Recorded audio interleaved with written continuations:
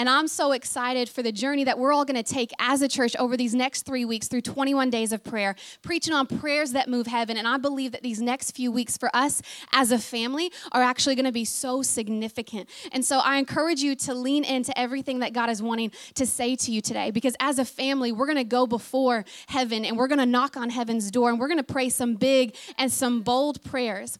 And we're going to learn about moments in Scripture where people, men and women of God, prayed prayers that ended up moving heaven to respond. And so I'm really excited about this. And before we jump into a series on prayer, we should probably pray. Does that sound good? Okay. God, I just thank you so much that you are here right now with us. And God, I pray that you would speak to us today. God, I pray that as we dive into your word, into your Scripture, as we learn about men and women that have prayed bold, audacious prayers, God, I pray that you would rise up the same type of faith within each and every one of us. I pray that you would rise up within us boldness and audacity and persistence when it comes to praying prayers where we can partner with heaven. So God, we are excited for what you're going to do, and we are here to glorify you. In Jesus' name, amen. Amen.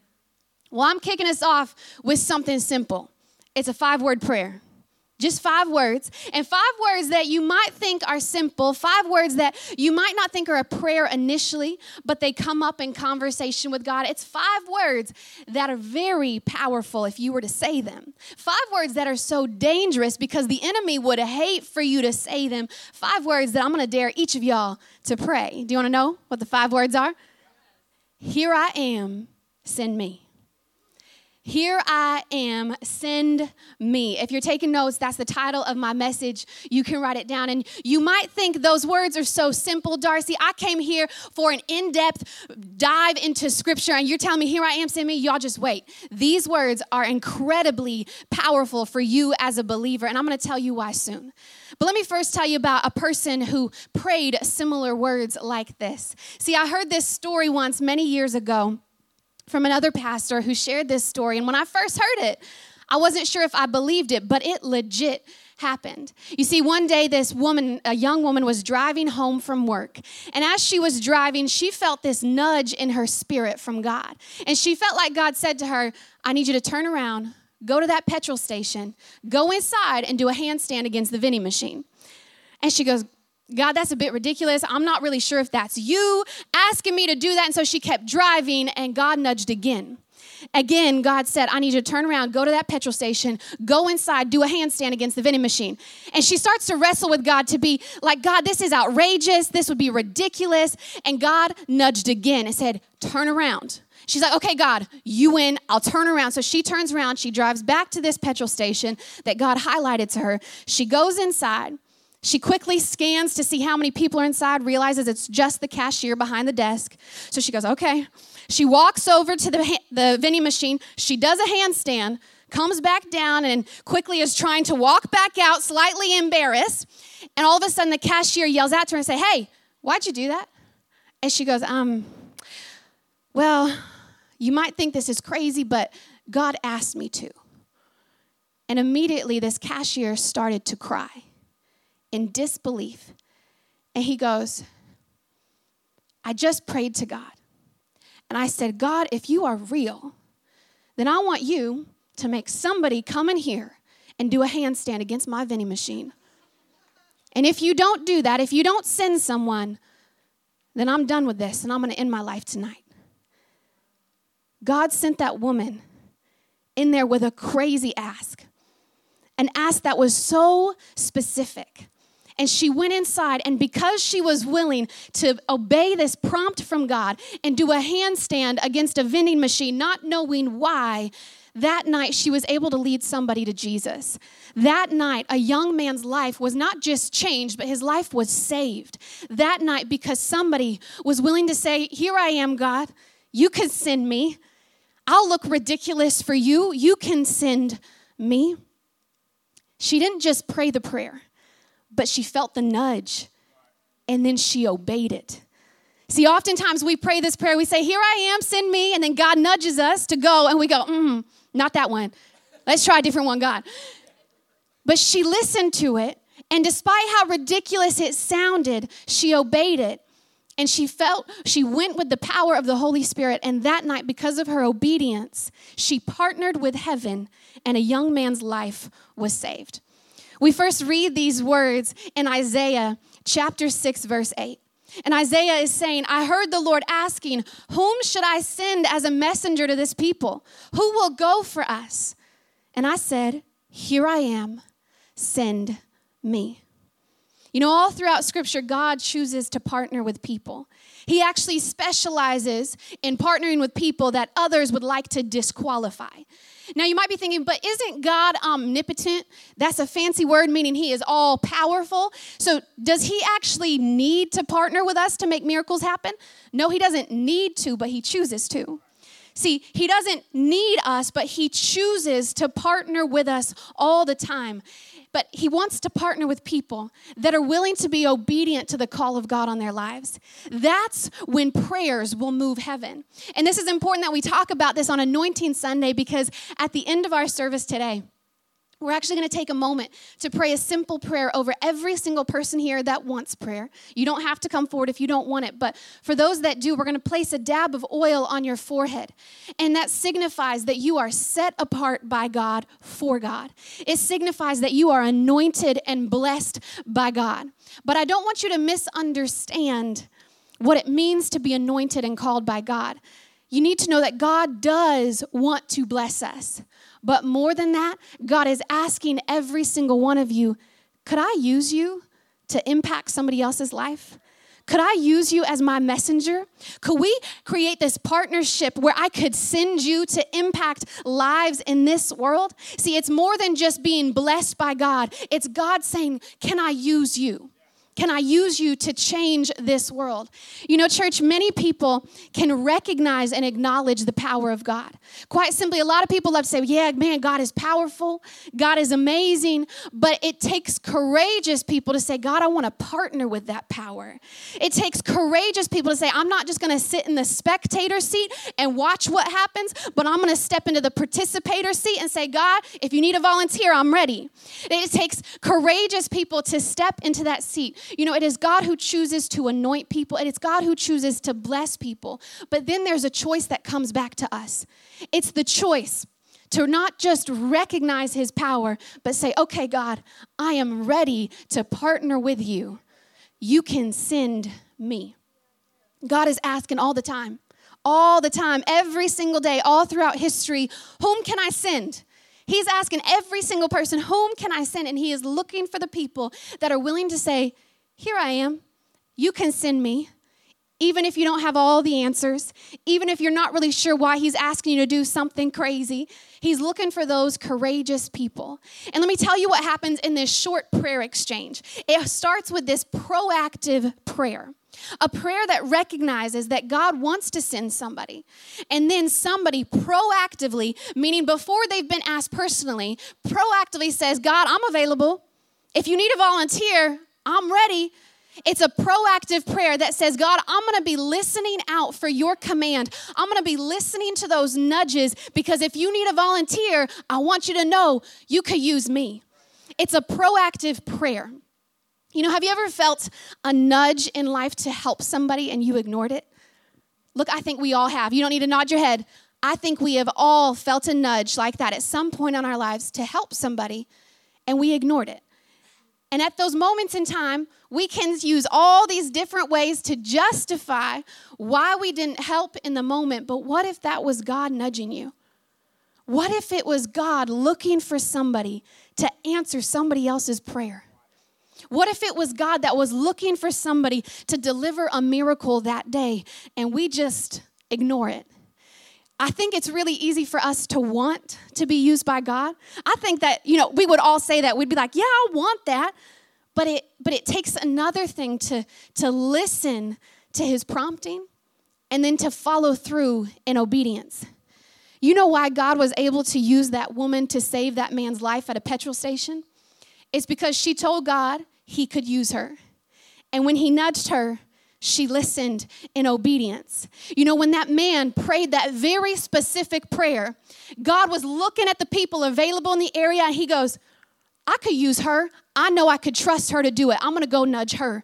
See, I want God to look at Elam Papakura and see a room full of people that are ready to deliver miracles to people in this community. I want God to look at this church, this family of believers, to look at us and say, you know what?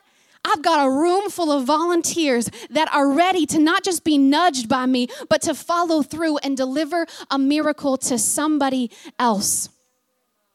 I want us to be a church that isn't just a room filled with spectators watching what God is doing, but I want us to be a church that is a room filled with participators, where we can come forward and we can say, man, you'll never believe how God used me this week.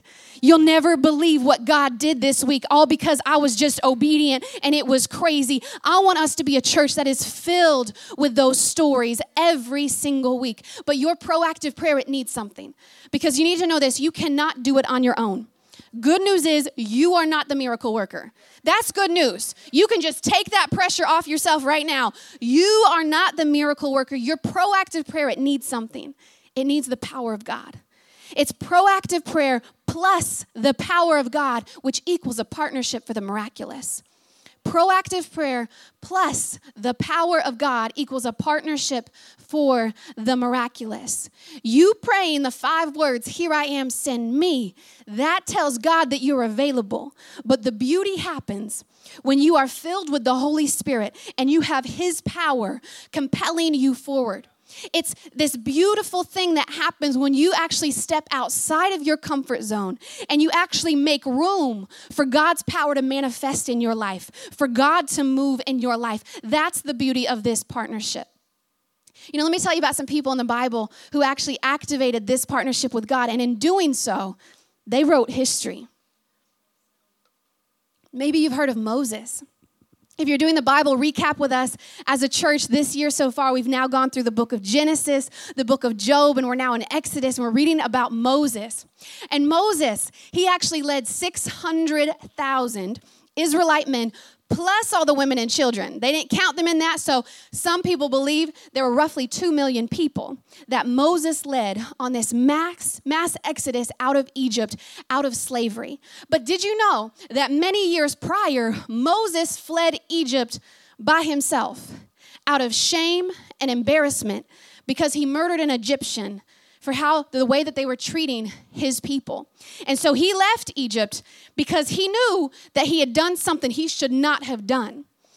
And then God found him and God spoke to him and God said, I want to send you back because I need you to help rescue my people. And Moses came up with all these reasons why he was unqualified and why he was not talented enough, because not only did he have a bad rep, but also he had some form of a speech impediment. Maybe it was a stutter. And he was like, God, how am I supposed to go before Pharaoh and tell them to let our people go, to let your people go, when I can't even get the words out?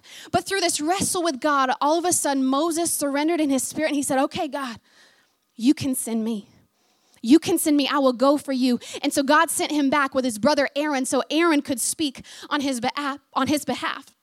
But Moses knew he could not do it on his own strength. He needed the power of God moving through him.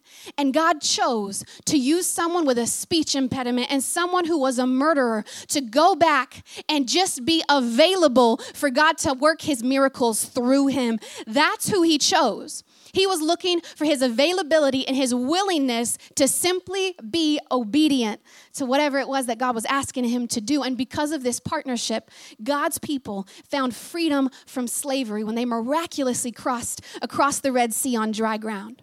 Or what about David? Have you heard about him? He was a teenage shepherd boy who was not trained as a warrior. Yet one day his dad sent him to take some lunches to his brothers who were all soldiers. And they were camped out on the battle lines with the Israelite army. And on the other side was the Philistine army. And it was a bit at a stalemate because there was this giant in the Philistine army named Goliath who kept stepping out to taunt the Israelite army, which was God's people, God's army. He said, look, we don't all need to fight. Just one of you come fight me. That's it, one-on-one battle. and nobody was willing to step forward. And so David's there just being the delivery boy with the lunches, but he starts to ask some questions, and he's curious about Goliath's challenge, and word gets back to the king about David's curiosity. And the king then wants to meet with David, this teenage shepherd boy. And so David goes to meet with the king, and he goes, well, I'll do it. I'll fight him. I'll fight him for you. And David didn't even wear any armor when he stepped up to fight. He was dressed like a shepherd. He was just proactively asking questions about this giant. He stepped forward with no armor, never trained to fight a giant soldier. He was a shepherd who knew how to protect his sheep from wolves and bears and lions, but he stepped forward with a sling and a wooden staff. While the rest of God's army was back behind him, kitted out in armor with swords strapped to their side, he stepped out as a shepherd boy. Yet his willingness to say, here I am, send me, plus the power of God moving through him, that's what saw the giant slain that day with a single stone. Or what about Elijah? He was a prophet of God who was willing to stand when nobody else would. In 1 Kings chapter 18, there's this story that I'm going to preach on in 2 weeks. But Ahab and Jezebel, they were trying to kill all of the prophets of God.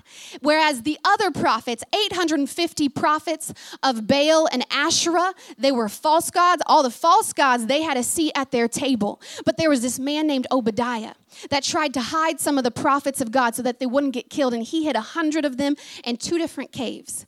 But Elijah stepped forward when God said, I've got a message that I need you to deliver. And Elijah stepped forward out of hiding. A single man had this posture of, here I am, send me. And with God's power going with him, he went head to head with 450 prophets of Baal to see who was truly in power that day. God wanted to do a miracle, but he needed a man who was willing to be bold and audacious and the last man standing against hundreds of others. How often, though, do we see hundreds against us? Or maybe it's just 50 against us. Or maybe just 5 friends against us or 2 family members against us. And like the other prophets of God, we want to run into hiding into a cave. But I don't know about you. I want the spirit of Elijah. The spirit that says, okay, I might be the last one standing up for God, but God, you can send me. You can use me. And because he chose to partner with God that day, heaven powerfully moved. Look, I'll tell you the rest of the story in 2 weeks. But what about Mary? Mary, she was a young teenager. She was a young teenager when God decided to partner with her to introduce Jesus to the world. She was a teenage girl who miraculously conceived a child before she was married, and she would have faced massive ridicule and gossip from the people in town. Think about her situation in today's world. In today's society, this teenage girl would have countless people telling her to just get rid of the unexpected baby.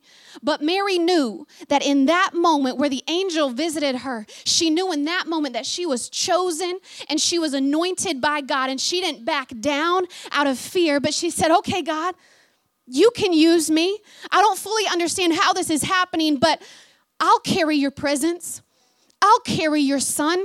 You can use me. Mary partnered with God to bring us our Savior. She was an ordinary teenage girl, but she was willing and available to God. Keys can come join me now. All of these men and women, they were anointed by God for the miraculous, but they chose to not just recognize his power, they chose to get uncomfortable and partner with his power. And their willing prayers moved heaven to respond. Their willingness and their availability moved heaven to respond, and we still read about their stories today. See, they were set apart by God. They were anointed, but then they moved with the power of God. They didn't just stand still and expect to be blessed, but they decided that they would get uncomfortable because they wanted to experience the fullness of a life with God, the fullness of a life of miracles. God asked Moses to go to Pharaoh, so Moses went, even with his insecurities. God asked David to fight the giant, So David stepped up to battle even with no armor. God asked Elijah to go head to head against 450 prophets of Baal. So Elijah came out of hiding and stood before a crowd, trusting that God was with him in that moment, and he was. God asked Mary to carry his presence within her womb and deliver a baby who would be the world's Savior. Mary carried Jesus for 9 months, even when others around her probably didn't understand the promise. Then she raised that child, even when other moms might have judged her. But she was committed to this miraculous partnership with heaven. She was committed, and she followed Jesus to his death, and then she witnessed his resurrection. These men and women were anointed. They were set apart by God and for God. They were blessed because they willingly went with his presence, and they were willing to be used by him in whatever way God saw fit. They would have all had a similar prayer posture of saying, "Here I am, send me." Proactive prayer plus the power of God will equal a partnership for the miraculous. If you want to experience the fullness of life, that comes from having the Holy Spirit dwell within you and his power compelling you to move forward. You know, when Frosty and I were talking about this, he mentioned something that was so clear. He said, a car can be modified. You can add loads of bells and whistles to it. You could put in a new powerful engine and you can make it look mean. You can add in things that will give it some more oomph and some more grit, but it does nothing just sitting in the garage. You only feel the power of a modified car when it is moving. Church, as a believer, you are not meant to be blessed and anointed by God and then just sit in your comfort zone. You are meant to be blessed and anointed by God and then go and make disciples, to go and impact the world, to go and touch lives and change generations. You are meant to move with the power of God, and God just needs your availability. He just needs you to say, "Here I am, send me." That is a 5-word prayer that will move heaven to respond. It's 5 words that is dangerous to the devil because he knows that that's 5 words that activate something within a believer. It activates something within a believer. This boldness and this courage rises up, and then heaven partners with him. The host of angels get so excited because all of a sudden there's another human that is willing to partner with a supernatural God. 5 words that I dare you to pray today. Yes, we are going to anoint you, and God's blessing and his favor is on you. But if you want to experience the fullness of life with God, you got to move with his presence. You got to move with his power. You got to say, "Here I am, send me." Church, let me pray for you. Before I invite Frosty and the ministry team forward, before we do that, I just want to know if there's anybody that first wants to start a relationship with God.